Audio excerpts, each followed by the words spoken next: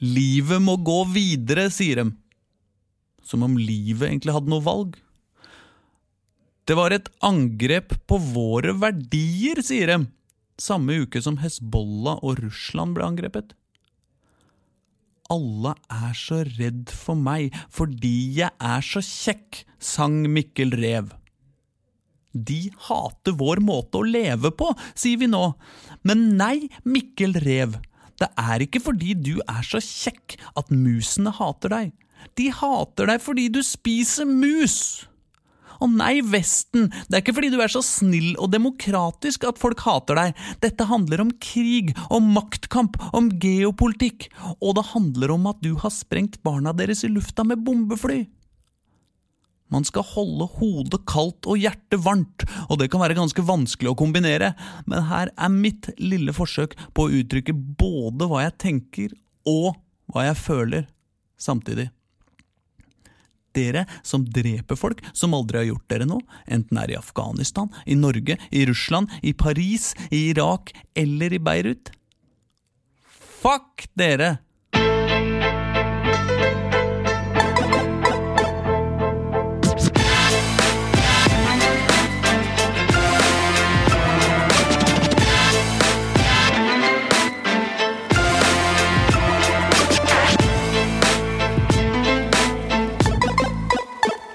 Sånn, da var det ut av verden. Jeg bare måtte ha det ut. Du hører på En slask på tinget podcasten med meg, Aslak Borgersrud, og dette her har jo vært en spesiell uke etter terrorangrepene I Paris I forrige uke, og I dag skal vi prøve å finne litt grann ut av bakteppet.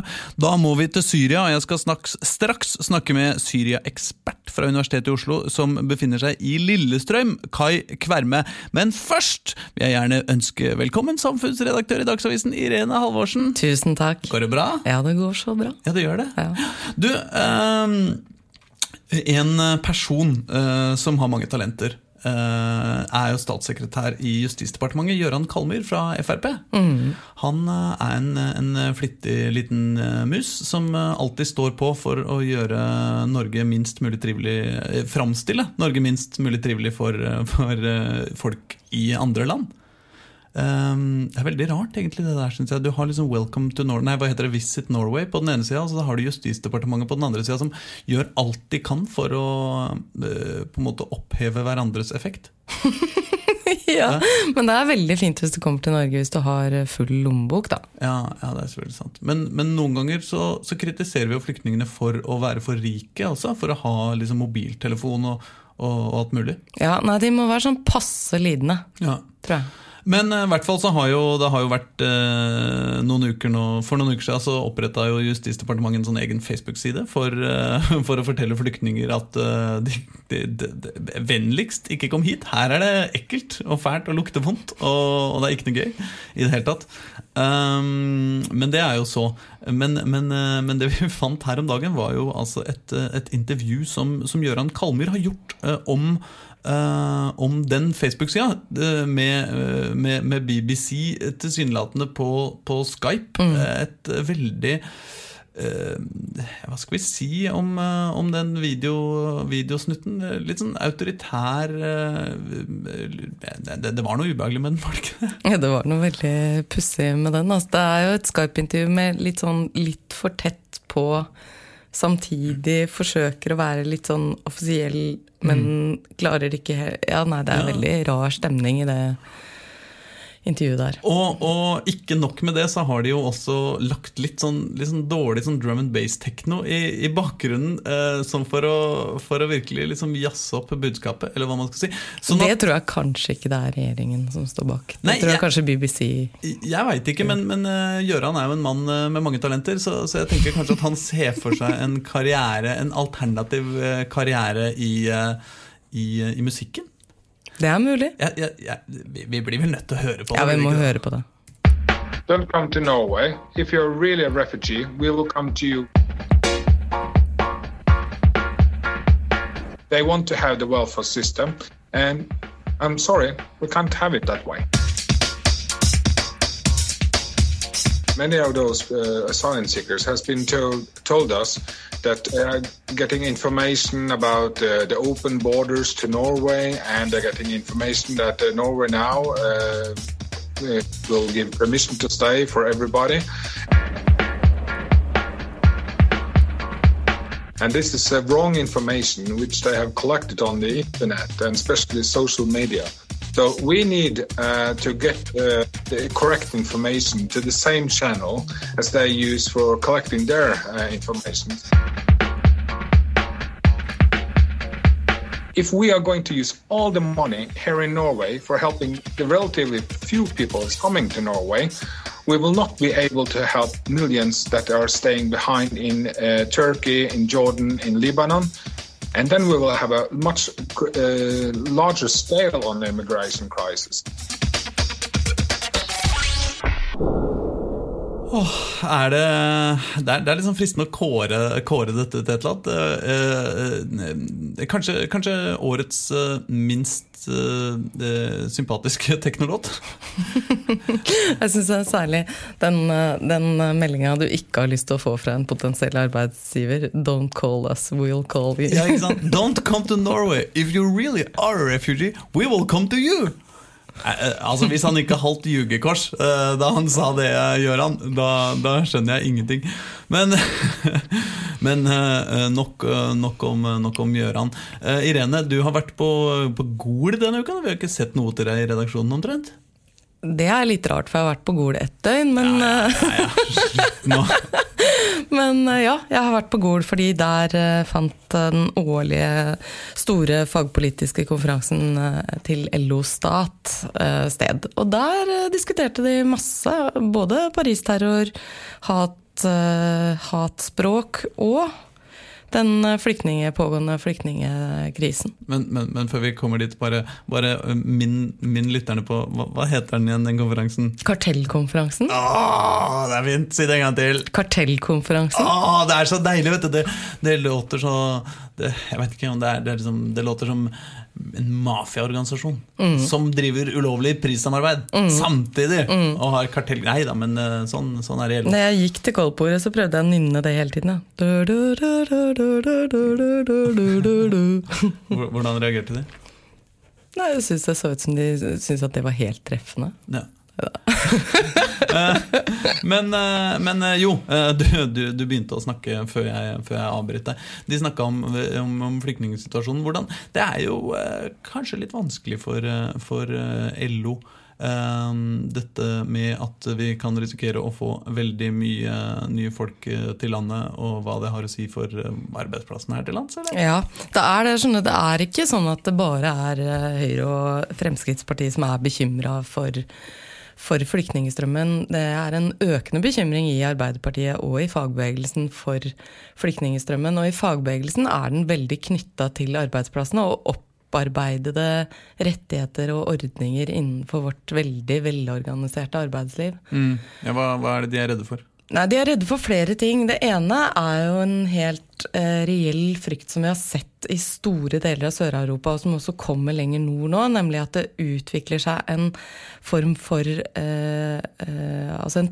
todeling I arbeidsmarkedet, med de som sterkt representert I arbeidsmarkedet, og en sånn underklasse I arbeidsmarkedet. Og det påskyndet av politiske vedtak, som vi jo også ser eksempler av her til lands. For eksempel så har jo de blå-blå fått gjennomslag for en lovendring som gir økt adgang til midlertidige ansettelser, og de snuser også på muligheten for å innføre en type minstelønn. Og argumentasjonen for så vidt forståelig, ikke sant? Fordi argumentet at dette skal bidra til å få flere ut I arbeid, og sånn sett virke kvalifiserende, sånn at en midlertidig dårlig betalt jobb, sier de, det bedre enn ingen jobb I det hele tatt, fordi det skal virke kvalifiserende og gjøre det mulig for deg å få en bedre jobb etter hvert. Men problemet at statistikken viser, både fra USA og deler av Europa, viser at det fungerer ikke sånn. At det du gjør at du bare legger gulvet lavere, og de som kommer inn I arbeidsmarkedet på eller til og med under det lave gulvet, de kommer seg aldri opp. Så du har en veldig økende prosentandel av Europas arbeidsfolk som det vi kaller for working poor, som folk som er i jobb, enten deltids- eller fulltidsjobb, men likevel tjener så lite at de regnes som fattige. I Hellas så den andelen av de arbeidstagerne hele 13%, i Spania 12,5%, i Italia over 10%, i Romania 20%, og i Tyskland, som bare for noen få år siden var på samme lave nivå som Norge, som hadde et velorganisert arbeidsliv og hvor folk tjente høvelig bra, de har nå fordoblet sitt antall av working poor. Det godt over 3 millioner tyskere nå som i full jobb og likevel regnes som fattige. Men hvordan, altså da det jo sånn, noen forskjellige måter fagbevegelsen kan reagere på dette på. Enten så kan man si liksom, ok, men absolutt alle i Norge skal jobbe for tariff og ferdig med det, og alt annet kan holde kjeft. Den andre løsningen man kan se for seg at det går an å mene, jo liksom ok, da må vi ha inn færre til landet, altså for å ikke ødelegge arbeidsmarkedet. Og så finnes det jo selvfølgelig en sånn tredje vei som noe med, altså når folk sitter på mottak eller folk i en vanskelig situasjon på vei inn i landet, ikke sant? Kan man gjøre noen tiltak som kan gjøre det mulig å få noen, ikke sant, som du snakker om, noen type jobber som kan liksom lede inn i arbeidsmarkedet på en eller annen måte. Hvor det LO detter ned her? Ja, det vet jeg ikke ennå, men alle de elementene med i diskusjonene når LO diskuterer dette nå, delvis fordi mange i LO og Arbeiderpartiet i utgangspunktet også skeptiske til en masse migrasjon, da, det skal sies. Men det som var ganske fint å oppleve på Gol, synes jeg, var at mange i LO sentralt og også i LO stat har kommet ganske langt i å utforme type konkrete tiltak som de ønsker at politikerne skal sette i verk, og som helt sånn konkrete, enkle ting som flyktninger kan øke sin kompetanse med.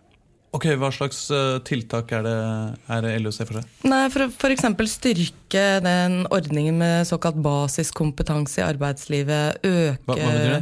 Ja, det en type pakke da, som språkopplæring, kulturopplæring og opplæring i norske arbeidslivsrettigheter og demokratiforståelse. Det HMS-regler, altså det den type ting da, så klargjøre deg for norsk arbeidsliv. Og det i seg selv ganske viktig, fordi som Dagsavisen skrev for et par dager siden, så det allerede sånn at innvandrere i Norge betydelig mer utsatt for alvorlige arbeidsulykker og faktisk dødsfall på jobb enn det etniske nordmenn Men unnskyld meg, handler ikke det vil jeg sånn intuitivt tenkt da, at i større grad handler om sjefer som hauker inn billig arbeidskraft fra utlandet og ikke gidder å sørge for sikring, og altså at utenlandsk arbeidskraft rett og slett blir tatt dårligere vare på enn norske arbeidere? Det nok det også, men det undersøkelser fra Arbeidstilsynet viser at også, ikke sant, hvis du nærmest siden du startet i din yrkeslivskarriere nærmest instinktivt hele tiden har blitt påminnet om de HMS-reglene, om hvordan du beskytter deg, om hvordan du beskytter arbeidskollegene dine, så sitter det, ikke sant, du gjør det automatisk da. Ja, så har du kanskje mer å slå i bordet med når du henger utenfor et tak uten tau. Nettopp, og så det jo akkurat dette også, at liksom, den organiserte delen av arbeidslivet jo den delen som gir fagbevegelsen makt. Sånn at det klart at hvis det kommer mange arbeidsinnvandrere eller flyktninger inn til Norge, og de tradisjonelt så har jo de lavere organisasjonsgrad, det vanskeligere å rekruttere inn. Det vil jo på sikt kunne svekke fagbevegelsens makt, og dermed også svekke dette trepartssamarbeidet. Men det litt sånn kjipt perspektiv da. Nå kommer det masse flyktninger til landet. Det et kjempeproblem for fagforeningsprosenten! Ja, det sant, fordi det framstår som så introvert og corny, men og det skjønner jeg at det litt sånn dust, men poenget at det som vi tar nok det veldig for gitt, ikke sant? At det ordnet forhold. Men de ordnede forholdene jo liksom framforhandlet og kjempet fram over veldig mange år. Og det nok ganske tungt å få og lett å miste. Så det ikke noe vanskelig å tulle med det, men vi vet jo både fra Norge og andre deler i Europa at uorganiserte og ufaglærte står i mye større risiko for å bli utnyttet av useriøse arbeidsgivere og arbeidslivskriminelle og den type ting. Du antyder ikke nå at jeg kommer med lettbeint humor og billige stikk til fagbevegelsen? Neida. Det skulle tatt seg ut. Ja. Irene Halvorsen, tusen takk for at du kom. Takk skal du ha.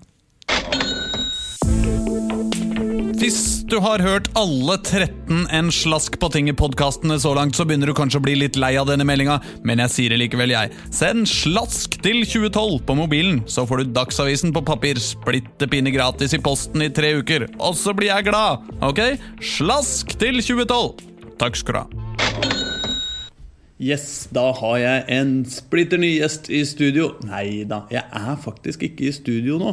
Akkurat nå så befinner jeg meg i Rådhuset i Lillestrøm. Fordi der sitter det en kar som er en av Norges fremste eksperter på Syria. Og Syria, det lurer jeg fælt på om dagen. Så Kai Kvarme, veldig fint at, altså ikke at du kunne komme til meg, men at jeg kunne få komme til deg. Bare hyggelig. Går det fint? Det går fint. Ja, bra. Du, jeg går rett på sak, jeg. Kan ikke du fortelle meg hva i huleste det er som foregår i Syria? Jeg skjønner ingenting. Jo, hvis vi skal gå litt kjapt tilbake og oppsummere her, så har dere jo alle hørt om, og du også, Aslak, hørt om den arabiske våren, ikke sant? Som begynte i 2011, og den kom jo fordi de fleste landene i Midtøsten er styrt av veldig udemokratiske eneherskere, veldig autoritære. Et av de verste eksemplene på dette fant vi i Syria, eller et av de mest brutale eksemplene på slike regimer, det fant vi i Syria. Yes, for der hadde vi han der gamle, eller unge Assad. Der har vi Assad, den yngre, som da overtok republikken fra sin far. Man måtte jo riktig nok gjøre litt om på konstitusjonen først, så han...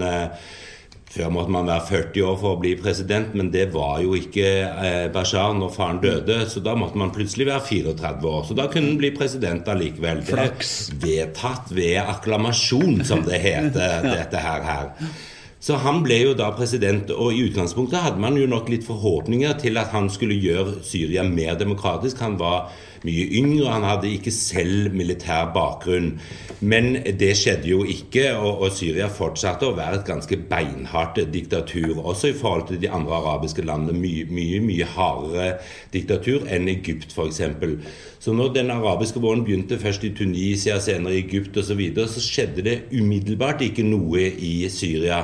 Men så begynte det å skje ting der også. Det var en liten episode med noen skolebarn som skriblet slagord på veggen, som ble arrestert og torturert, altså på det groveste. Og vi snakker små barn her, 9-13-14 år, ikke sant? Så blir torturert, sluppet ut, og foreldrene til disse og slektningene deres går da på gata helt sånn spontant og forlanger at guvernøren i denne provinsen må fjernes. Men dette er jo et type regime som på en måte ikke kan ta kritikk. Så de begynte å skyte på disse demonstrantene veldig, veldig kjapt. Men da var det som om at denne her muren av redsel var allerede borte, eller i ferd med å forsvinne, så dette opprøret spredte seg til andre deler av Syria, og folk var ikke lenger så redd for å gå ut på gatene og kreve demokrati, og veldig fort så krevde man da demokrati, og at styret måtte bort, og at Assad, presidenten, måtte bort. Regimets svar på dette her var det eneste som de kjenner, massiv bruk av vold. Så de satte jo hæren inn og skjøt på disse demonstrantene. Det som det førte til, var at man fikk massive avskallinger fra hæren. Folk ville ikke skyte på sine egne slektninger, naboer, venner, alminnelige syrere som bare demonstrerte for demokrati, og hoppet av fra hæren, tok med seg det de fikk av våpen, og etter hvert så dannet de det som vi nå kjenner som den frie syriske hæren. Utgangspunktet deres var å være ute i gatene sammen med folk som demonstrerte for å beskytte dem mot regimet. Men for regimet, de har hele tiden fortalt en annen historie om dette til omverdenen. For dem er dette krigen mot terror. Det finnes ingen fredelige demonstranter, det finnes ingen krav om demokrati. Man anser seg selv for å være kjempedemokratiske av en eller annen merkelig grunn. De opererer med litt andre demokratiforståelser enn man gjør i resten av verden, kan man visst rolig si. Så de har jo hele tiden gjort hva de har kunnet for å på en måte både fremstille demonstrantene som terrorister, men også prøve å nøre opp under, hva skal vi si, disse terrorgruppene. Så det første regimet gjorde bare få måneder etter at opprøret begynte, var å slippe ut flere 100 jihadister, altså militante islamister, som de hadde i sine fengsler. Det gjorde de, fordi det var jo ikke noen terrorister rundt i gaten. Dette var fredelige innbyggere som ville ha demokrati. Det var jo selvfølgelig ikke terrorister. Det var herr og fru Wermansen som gikk ut på gata og demonstrerte. Så slipper man ut alle disse militante islamistene fra fengsel, helt umotivert i gåseøyne, ikke sant? Og det skjer da samtidig med at restene, må vi nesten si, av Al-Qaida i Irak komme inn i Syria fra den siden av. Og disse to gruppene, Qaida fra Irak og disse frigitte jihadistene, de hooker fort opp og begynner å slåss. Og det de slåss mot jo ikke regimet, men den syriske opposisjonen, som nå da har blitt den frie syriske hæren. Og det skjer på den måten at regimet og den frie syriske hæren, disse opprørsgruppene, slåss om områder. Opposisjonen klarer å ta dem, og så kommer da det som vi senere kjenner som ISIS, slåss mot opposisjonen og tar enkelt da relativt område fra dem, fordi da jo opposisjonsstyrkene utmerket etter å ha kriget mot regimet. Regimet og disse islamistene slåss i veldig liten grad mot hverandre. Det noe ganske nytt som har begynt å skje, noe som vi først så virkelig begynte å skje i fjor. Frem til da så opererte disse her i en slags stilletiende forståelse med hverandre.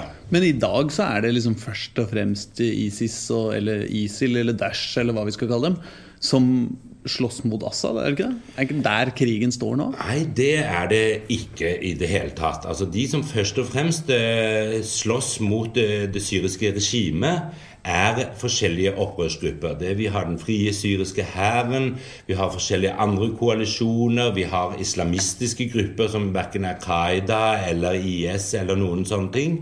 De slåss mot regimet og mot IS, ikke sant? Vi må huske på når vi snakker om dette her, at IS har først og fremst vært en pestilens for den syriske opposisjonen. Det først og fremst medlemmer av den syriske opposisjonen de har drept, ikke sant? I mindre grad regimet, men det forandret seg i fjor når IS begynte å gå mer mot regimet. Da var IS blitt veldig, veldig sterke, og det var de blitt da, ikke minst fordi regimet i veldig liten grad hadde konfrontert dem, men vi hadde da et regime som hadde brukt alle sine krefter på å prøve å utrydde det man kan kalle den moderate opposisjonen, slik at deres eget narrativ om at dette var en krig mot terrorister skulle bli oppfylt, ikke sant? Men det klarte de jo da ikke. Så nå har vi på en måte en sånn trefrontskrig i Syria, ikke sant? Du har regimet som en aktør, man har opposisjonen som en annen aktør, og som en tredje aktør har man da IS. Og i varierende grad så slåss alle disse aktørene mot hverandre. Men det vi vet at stadig det slik at regimet hovedsakelig så slåss regimet mot den moderate opposisjonen og i mindre grad mot IS. Og det ser vi selv nå etter at russerne begynte å blande seg inn. Frem til for få dager siden så har vi jo tall på, vi vet på en måte hvor og hvem de har bombet, og under 10% av de russiske angrepene var rettet mot IS. Og hvem var de andre rettet mot? De var rettet mot den syriske opposisjonen. Altså Russland adopterer jo dette narrativet til regimet om at dette en krig mot terror. De også tjent på å utrydde opposisjonen, slik at regimets versjon av dette her skal på en måte vise seg å være den riktige, når man da har utryddet det man har funnet av opposisjon, ikke sant? Så regimets bombardering av sivilbefolkningen med tønnebomber, med alle mulige ting, det fortsetter med uforminsket styrke. Så har man jo latt Vesten ta seg av kampen mot IS. Det har man selv fra regimet og russernes side i liten grad konsentrert seg om. Så får vi se nå da, med Russland inne på banen for fullt, om amerikanerne vil presse dem til å rette oppmerksomheten sin mot IS, eller om de fortsetter å bekjempe den syriske opposisjonen. Men fordi nå etter Paris og Beirut og skyting av russiske fly og alt mulig, så nå har jo Vesten litt panikk. Og Frankrike lot ikke like bli varme en gang før de sendte bombefly til Syria. Og jeg kjenner jo en viss skepsis hver gang noen setter bombefly i lufta, men det vel mange spør seg om jo liksom ok, men hva skal vi gjøre, liksom? Skal vi la det bare fortsette å dure og gå krigen der nede? Skal man gå inn med bakkestyrker eller sende bomber? Hva det som kan gjøres og som kan bidra til et bedre og lykkeligere Syria? Ja, altså jeg tror først og fremst en ting hva som skal gjøres nå, men nå vi allerede langt ute i forløpet. Det jo helt klart at veldig mye kunne vært gjort for lenge siden. Da hadde man aldri havnet i den situasjonen vi i nå. Det verdt å huske på at helt i starten av opprøret, det syriske opprøret i 2011, ba NATO-landet Tyrkia NATO om å opprette sikre zoner inne i Syria, flyforbudszoner, hvor de syriske flyktningene kunne være i fred. Dersom det hadde skjedd, så hadde ikke regimet overlevd i det hele tatt, og de hadde kollapset lenge før vi hadde fått fremveksten av disse IS-gruppene og andre lignende folk. Men Vesten har ikke vært spesielt interessert i å gjøre veldig mye med IS, fordi IS i utgangspunktet drepte opposisjonelle syrere. Altså det var jo syrerne som først var offre, og som enda det jo slik at den enorme flertallet av de offrene for IS sivile syrere. Det ikke europeere som først og fremst offre for IS. Men det jo verdt å merke seg at enda en gang så det slik at det først når europeiske liv går tapt, at man i Vesten begynner å ta dette på alvor og skjønne at man kanskje må gjøre noe. Nå det veldig sent. IS har etablert seg, de relativt sterke. Amerikanerne har brukt luftvåpenet sitt i 1,5 år mot dem, uten å tilsynelatende svekke dem nevneverdig. Og det slik, ikke minst fordi at man fra amerikansk og vestlig side har latt Assad-regimet ture frem mot sivilbefolkningen og mot opposisjonen i stedet for å tvinge Assad-regimet til å bruke sine krefter mot IS. Men det vil ikke regimet fordi de redd for at de da kollapser. Ikke sant? Så når russerne nå intervenerte her for noen måneder siden, så gjorde de det fordi Assad-regimet var i ferd med å kollapse fullstendig. Fordi det jo klart, man trenger jo folk på bakken for å få bukt med IS. Spørsmålet bare, hvem skal disse folkene være? Det sånn at man må sende soldater fra Vesten, eller hva kan man gjøre? Ideelt sett så vil jo det beste være at man kom i gang med en overgangsordning, ble kvitt i hvert fall toppen av dette regimet og får en vei fremover der deler av regimet og opposisjonen samarbeider frem mot et demokratisk Syria, og at man da kan forene de syriske kreftene og som med vestlig og russisk støtte kan gå sammen mot IS. Men da mener du å støtte opp om den demokratiske delen av opprøret? Helt klart, det jo helt klart, ikke sant? Og i dette så ligger det jo også ganske tydelig at den mest destabiliserende faktoren i Syria, den som mer enn noen andre har bidratt til IS vekst, kan jo ikke være den som nå skal fjerne IS. Altså, denne ideen om den pyromane brandmannen som løper rundt og starter branner for så å hive seg selv opp og si at ja, men jeg den eneste som kan slukke disse brandene. Nå snakker du om Assad, ikke sant? Nå snakker jeg om Assad, ikke sant? Ja. Det må man bare avslutte.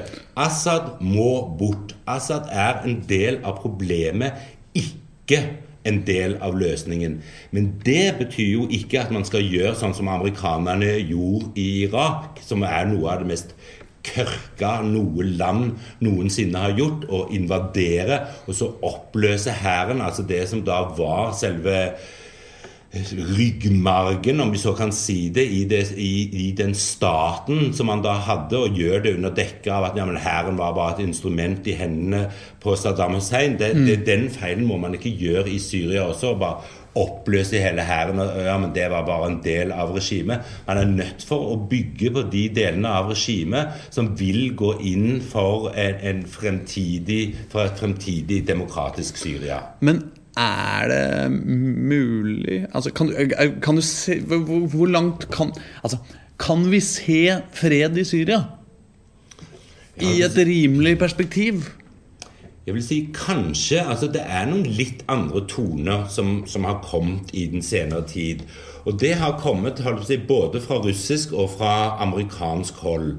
Fordi begge disse to landene nå har blitt rammet av IS selv. De var mindre villige til å gjøre noen verdens ting som helst, all den tid det var bare i gåsehudene syrerne som var offre. Nå det deres egne landsmenn som offre, og pipa har fått en litt annen lyd. Og det jo klart at disse to landene, med Europa også på lag, har jo den makten som skal til for å tvinge gjennom en løsning i Syria. Og hvis de bruker den makten fornuftig til å få i gang en politisk prosess frem mot demokrati, så kan man absolutt tenke seg det. Men det betyr ikke at det blir hverken lett eller uproblematisk eller noen ting, men det kan man godt tenke seg. Det har de makt til. Vi får håpe du har rett. Ja, det håper jeg også. Kai Kverme, tusen takk for at jeg fikk snakke med deg. Bare hyggelig. Og så for å ha en fin dag. I like måte.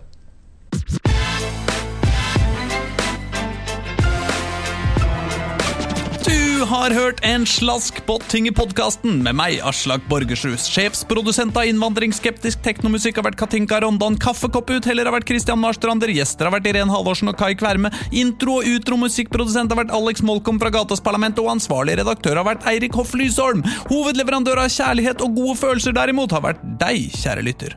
Så vet du det også. Takk skal du ha. Høres til uka. Produsert av Rubicon Radio.